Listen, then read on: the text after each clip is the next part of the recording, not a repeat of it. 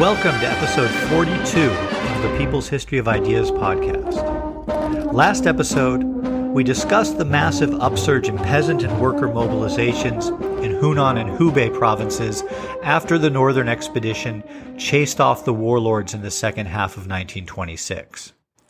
A revolutionary government was set up in both provinces, which explicitly supported the demands of the workers and peasants, and millions of poor and oppressed people were unleashed.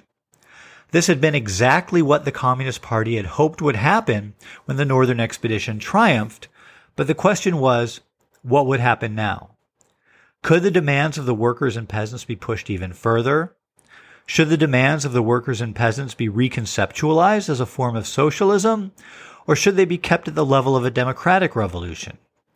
And in the context of the state apparatus formally taking the side of the peasants in a massive upsurge of violence between peasant associations and landlord-backed militias, what would it mean concretely to try to limit the peasant movement to demands and actions which fit neatly within the abstract theoretical conception of democratic revolution, or to push the movement beyond those bounds? And where, concretely, could those boundary lines be drawn? If peasant demands for rent reduction, a solidly democratic and not socialist demand, led to massive violence and the death or dislocation of landlords and their extended families and hangers-on, what should be done with the land that the landlords left behind? Could a new order in the countryside, which was, in practice, premised on the elimination of the gentry, really be sustained without moving society overall beyond the bounds of purely democratic reforms? And finally, what constraints were placed on this whole process by the fact that Chiang Kai-shek and the rest of the Kuomintang right wing was horrified by what was happening? And while they were occupied with fighting against warlords at this time in order to complete the Northern Expedition, presumably once Chiang and his forces were victorious, they might move to reverse or rein in the movement that had been unleashed. Could enough masses be mobilized to make that sort of counter-revolution impossible? Could Chiang be won to acquiesce in social reforms beyond what he was comfortable with by virtue of a fait accompli and a revulsion at the level of bloody repression that would be necessary to reverse what had been won? Could a major figure of the Kuomintang left, like Wang Jingwei, marshal the forces to stand up against Chiang and counterbalance him? Could the communists themselves take more of an overtly leading role and muster enough armed forces of their own to counterbalance or even defeat Chiang? These were the major strategic questions that posed themselves immediately to the Communist Party in the context of the mass movement of late 1926 in the areas controlled by the Revolutionary Democratic United Front. And there were profoundly different assessments of what the situation actually was in terms of the balance of forces at play and what possibilities were really on the table. This episode, I want to begin to explore the internal debate within the Communist Party in relation to this major strategic dilemma. The debate began with a report sent by the Guangzhou Party branch to the party center in Shanghai in October, which was titled Discussion on the Question of the Left by the Guangdong Area. What is meant here by the question of the left is the issue of how to define and relate to the left wing of the Kuomintang. Here's how the report began. Quote, "The party group had two discussions on the question of the left. Comrade Borodin made two reports." End quote. Remember, Mikhail Borodin was the Soviet representative delegated to manage the military alliance between the Soviet Union and the Kuomintang, a task which also included an active role in managing the way in which the united front between the Chinese Communist Party and the Kuomintang was implemented. The party group decided unanimously. Comrade Borodin said that only the ordinary oppressed workers, peasants, shopkeepers, students, and people in other walks of life are the real left. They will become the genuine leftist forces in the everyday struggle for the interests of the people. At the present time, one person or another at the top is referred to as leftist. This is laughable and unreliable. End quote. Now, Just as an aside before continuing to read from the document, the main people who are being referred to here as people at the top who are referred to as leftists mainly means Wang Jingwei and the people around him, such as Chen Gongbo. We talked a bit about the nature of the Kuomintang left wing back in episode 22, and if you will recall, Wang and Chen are precisely the people who ended up becoming the leaders of the Japanese puppet state in occupied China during World War II. So from a longer historical perspective, it's really hard to fault the Guangzhou Party branch for their assessment of these people. And yet, as we'll see, the nature of these people wasn't exactly clear to everyone in the Communist Party at the time. And indeed, these people probably did undergo some sort of transformation between playing a relatively progressive role in the Kuomintang in 1926 and ultimately betraying the people in about the most complete way possible a decade later. Okay, continuing with the document. These words of Comrade Borodin are fundamentally correct. However, the tone downgrades the role of the present left in the top leadership and creates many difficulties for practical work. At the last meeting of the party group, all the comrades drew up the following views for the party center concerning the question of the left. We hope that the party center will make its final decision after deliberation and instruct all areas to use the following as criteria for their work in the Kuomintang. 1. The current left at the top, this is referred to as the quasi-left below, so as to distinguish it from the genuine left, comprises the people inside the Kuomintang who cannot cooperate with the center and right, and is an organization that defends itself against the attacks of the right in order to protect the position of its members. They are not supporters of the leftists' political program, so its members are constantly wavering and unable to make a firm leftist stand. In addition, they are weak and not brave enough to step forward and fight for the views of the left. Internally, they cannot reach a common viewpoint. However, one cannot say that we grudgingly patch up this kind of left. For reasons of sentiment and self-interest, they cannot cooperate with the right. Since they act differently from the right on certain issues or at a certain time, we regard them as left. End quote. The rest of the report builds on this idea that the Kuomintang, as currently constituted, really does not have a coherent left, just a quasi-left made up mainly of people who, for one reason or another, cannot get along with Chiang Kai-shek and other members of what were being called the Kuomintang center and right wings. Now, what I really want to focus on here are the conclusions for revolutionary strategy that the Guangzhou comrades drew from this conclusion. But before we get to that, I do want to call out something very interesting in what was put forward by Borodin as the theoretical premise for the argument that followed. At the very beginning of the report, as I just read out above, there was some interesting language, and I'll read it again to highlight it. It goes, Comrade Borodin said that only the ordinary oppressed workers, peasants, shopkeepers, students, and people in other walks of life are the real left. They will become the genuine leftist forces in the everyday struggle for the interests of the people. Now, what is going on here with Borodin saying that these particular classes or social groups are the real left is that Borodin and the Guangzhou comrades who agreed with him are conflating social position with political position.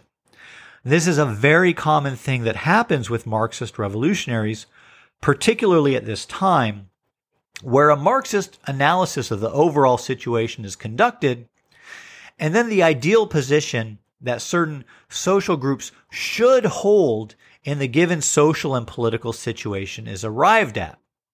This can be a very powerful tool in mobilizing social groups and has sometimes allowed Marxist groups to come up with particular political campaigns and political slogans which have mobilized people successfully. On the other hand, we also see historically a certain tendency to assume that people from certain social strata should or will arrive at a certain political position or political consciousness more or less spontaneously, without the mediation of a leading political force and just because of the effect that objective conditions are having on people. But history has demonstrated that people from all walks of life can adopt a wide range of political positions. And when Marxist groups base themselves on a very mechanical understanding of the relationship between social conditions and the ideas or consciousness that those social conditions should cause people to have, they usually fail miserably. This is one of the key differences between the theory of the productive forces, which was so prevalent in the Second International, and Lenin's ideas about the limits to spontaneous consciousness of any group of people and the need for communist leadership. And as we've discussed a few times now on this podcast, the theory of the productive forces continued to be very influential, and we see its continuing influence here in Borodin's statement and in other things happening with the Chinese Communist Party at this time. For example, and we'll talk about this in more detail in a future episode, there were 3 armed uprisings in Shanghai that took place between fall 1926 and spring 1927. And the first armed uprising, which took place right around the time that the Guangzhou Party branch wrote this report to the party center that we've been discussing, the first armed uprising was just a complete disaster. And when you read the Communist Party leadership's summation of why it failed, they say things like, and this is a direct quote, "We shall not reproach other sections of the masses, only the workers, since workers ought to be specialists in insurrection. On this occasion, the workers revealed very many deficiencies." End quote. Which, I don't know. I've met a lot of workers, and I don't think any of them have been specialists in insurrection. But when theory doesn't match reality, and you really believe in the theory, you can do some pretty dumb things that get a bunch of people killed. And that's part of what happened with the first armed uprising in Shanghai. There was clearly an expectation that workers would spontaneously have a much higher level of consciousness and readiness to act in an insurrection than was actually the case. And as we will see, it will take some work on the part of the communists to bridge the gap between the spontaneous consciousness of the Shanghai workers and the level of consciousness and organization that they will need in order to launch a successful armed uprising. Anyways, more on Shanghai coming soon. And I just sort of wanted to highlight the continuing influence of very mechanical thinking about the relationship between classes and ideas, which we had an example of in the theoretical premise that Borodin articulated for the position that the Guangzhou Party branch was taking, because it's very important and very influential and is one of the main recurring themes in the whole process of the Chinese Revolution. And in particular, as Mao's ideas develop, it's going to be an important issue. But let's get back to this issue at hand, which is the strategic conclusions which the Guangzhou comrades drew from this premise that there was no real left wing, only a quasi-left in the Kuomintang, which was made up of careerists who just couldn't get along with Chiang Kai-shek. This report that the Guangzhou branch sent to the party center continued on explaining the conclusions which could be drawn from this. Basically, the idea was that if there was no real left in the Kuomintang, then it was the role of the Communist Party itself to constitute the left within the Kuomintang. This meant, in concrete practice, that the Communist Party should push the Kuomintang's politics as far to the left as possible, and that there was really no problem with the fact that the peasant organizing work was monopolized by the communists. We saw this policy play out in practice during the October Kuomintang meeting in Guangzhou that we discussed last episode, during which the Kuomintang government adopted policies strongly favoring the workers and peasants, essentially forming a revolutionary government on the side of workers and peasants in the newly liberated provinces of Hunan and Hubei, with little regard for a potential backlash from the Kuomintang right. In the past, These sorts of aggressive policies by the Guangzhou Communists had been heavily criticized by the party center in Shanghai and by the Soviet military advisors who worked with the National Revolutionary Army. You may recall from episode 36 that part of the official communist summation for why Chiang Kai-shek carried out his March 20th coup was that it was a reaction to overreaching by the Guangzhou Communists in pushing the Kuomintang to the left. Of course, the fact that the leader of the Soviet military mission was probably trying to engineer the removal of Chiang Kai-shek by kidnapping him and shipping him to Vladivostok also played a role, but the summation was that things had only gotten to that point because of deteriorating relations caused by over-aggressive behavior by the communists. Now, was there any reason why the Guangzhou comrades might have thought that the situation with Chiang Kai-shek had changed, and that he would not be able to strike back against their moves to push the Kuomintang way past Chiang's pain threshold in terms of leftist policymaking? Maybe, maybe not.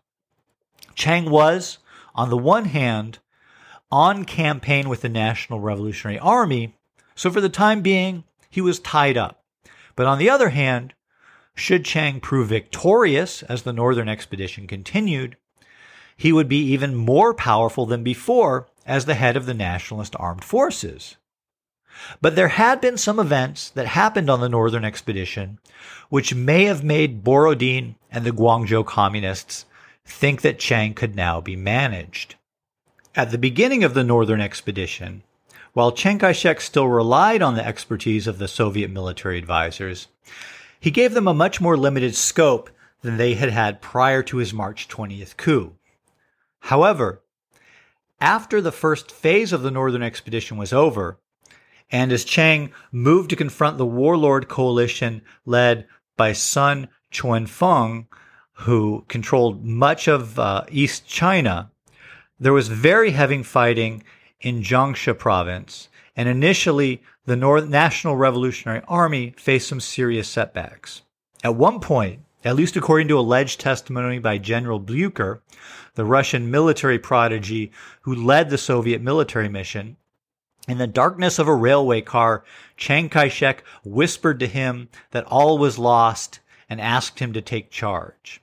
In any case, Blucher was widely rumored to be the real commander-in-chief, and Chiang was constantly in the company of Soviet advisors.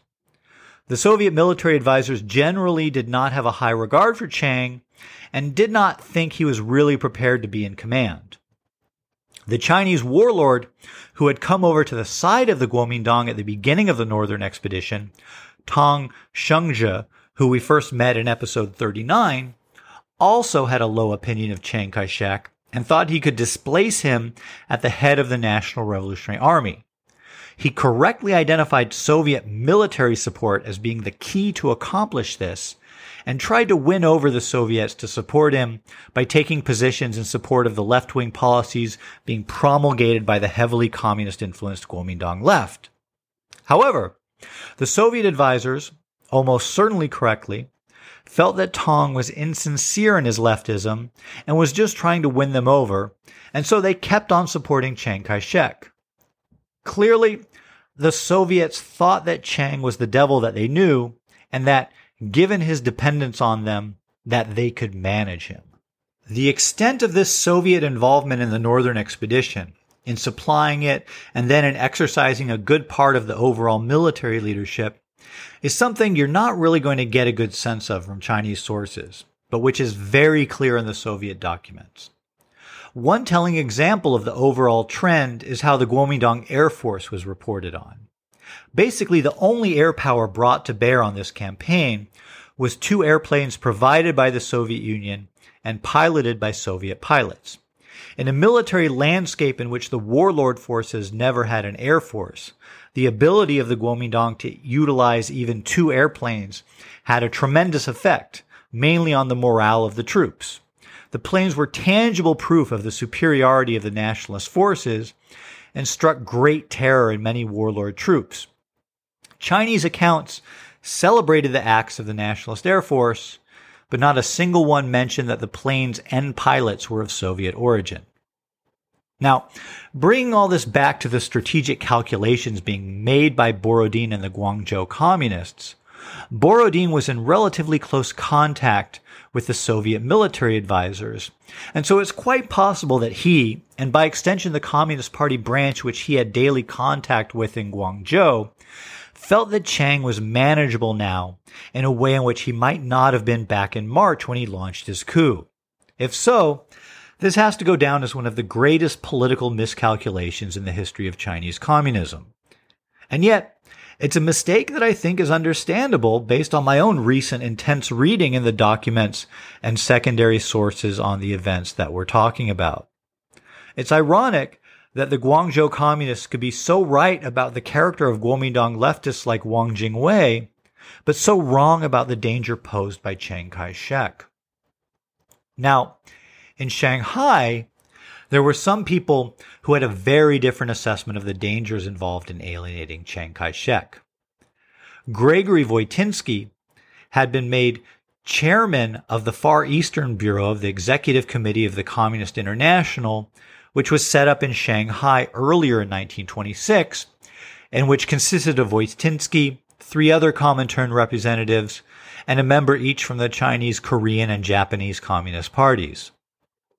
Voitinsky was very concerned already in September that Borodin was antagonizing Chiang Kai-shek with his aggressive support for the mass movements that had been unleashed by the Northern Expedition. Voitinsky got the Far Eastern Bureau of the Comintern to resolve, quote, in no case to give Chiang Kai-shek grounds for decisive action against the left Kuomintang, nor to leave the front, end quote. This resolution was followed up by a petition by the Far Eastern Bureau to remove Borodin from China, but the Soviet Politburo denied the request, and in the process clarified Borodin's position as the highest level representative of the Soviet Union in China, outranking Voitinsky.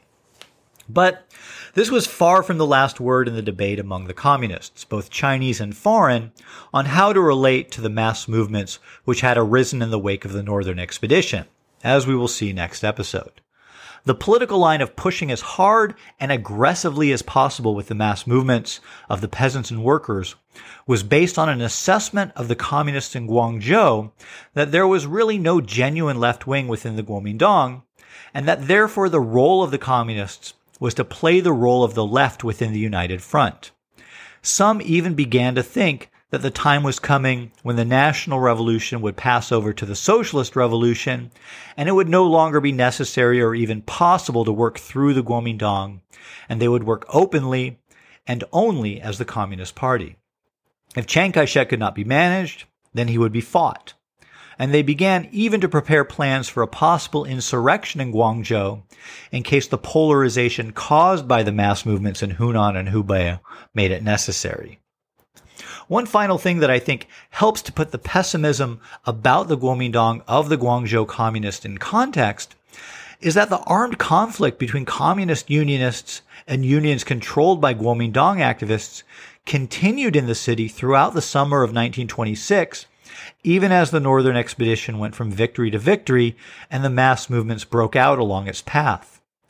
We discussed in episode 40 an incident in which a clash on July 9th between rival communist and Kuomintang unionists resulted in the kidnapping of the Kuomintang union president and the killing of 6 members of the union and 26 railway workers.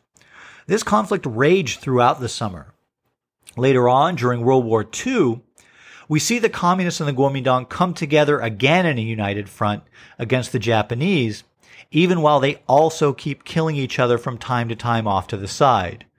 When you look at Guangzhou in 1926, you can see that this actually wasn't a totally new thing. Anyways, sometimes I think it might be impossible to convey just how confused and complicated the united front politics between the communists and Kuomintang actually were in a short, digestible form like this podcast. So if things are confusing or you want something clarified or expanded on, please do feel free to contact me at hello@peopleshistoryofideas.com. And I'll see about including clarifications or more expansive explanations in future episodes. In the meanwhile, we'll return next episode to considering this internal debate in the Communist Party. And please remember, If you enjoyed this episode or learned something from it, that ratings and reviews can help other people to discover this podcast.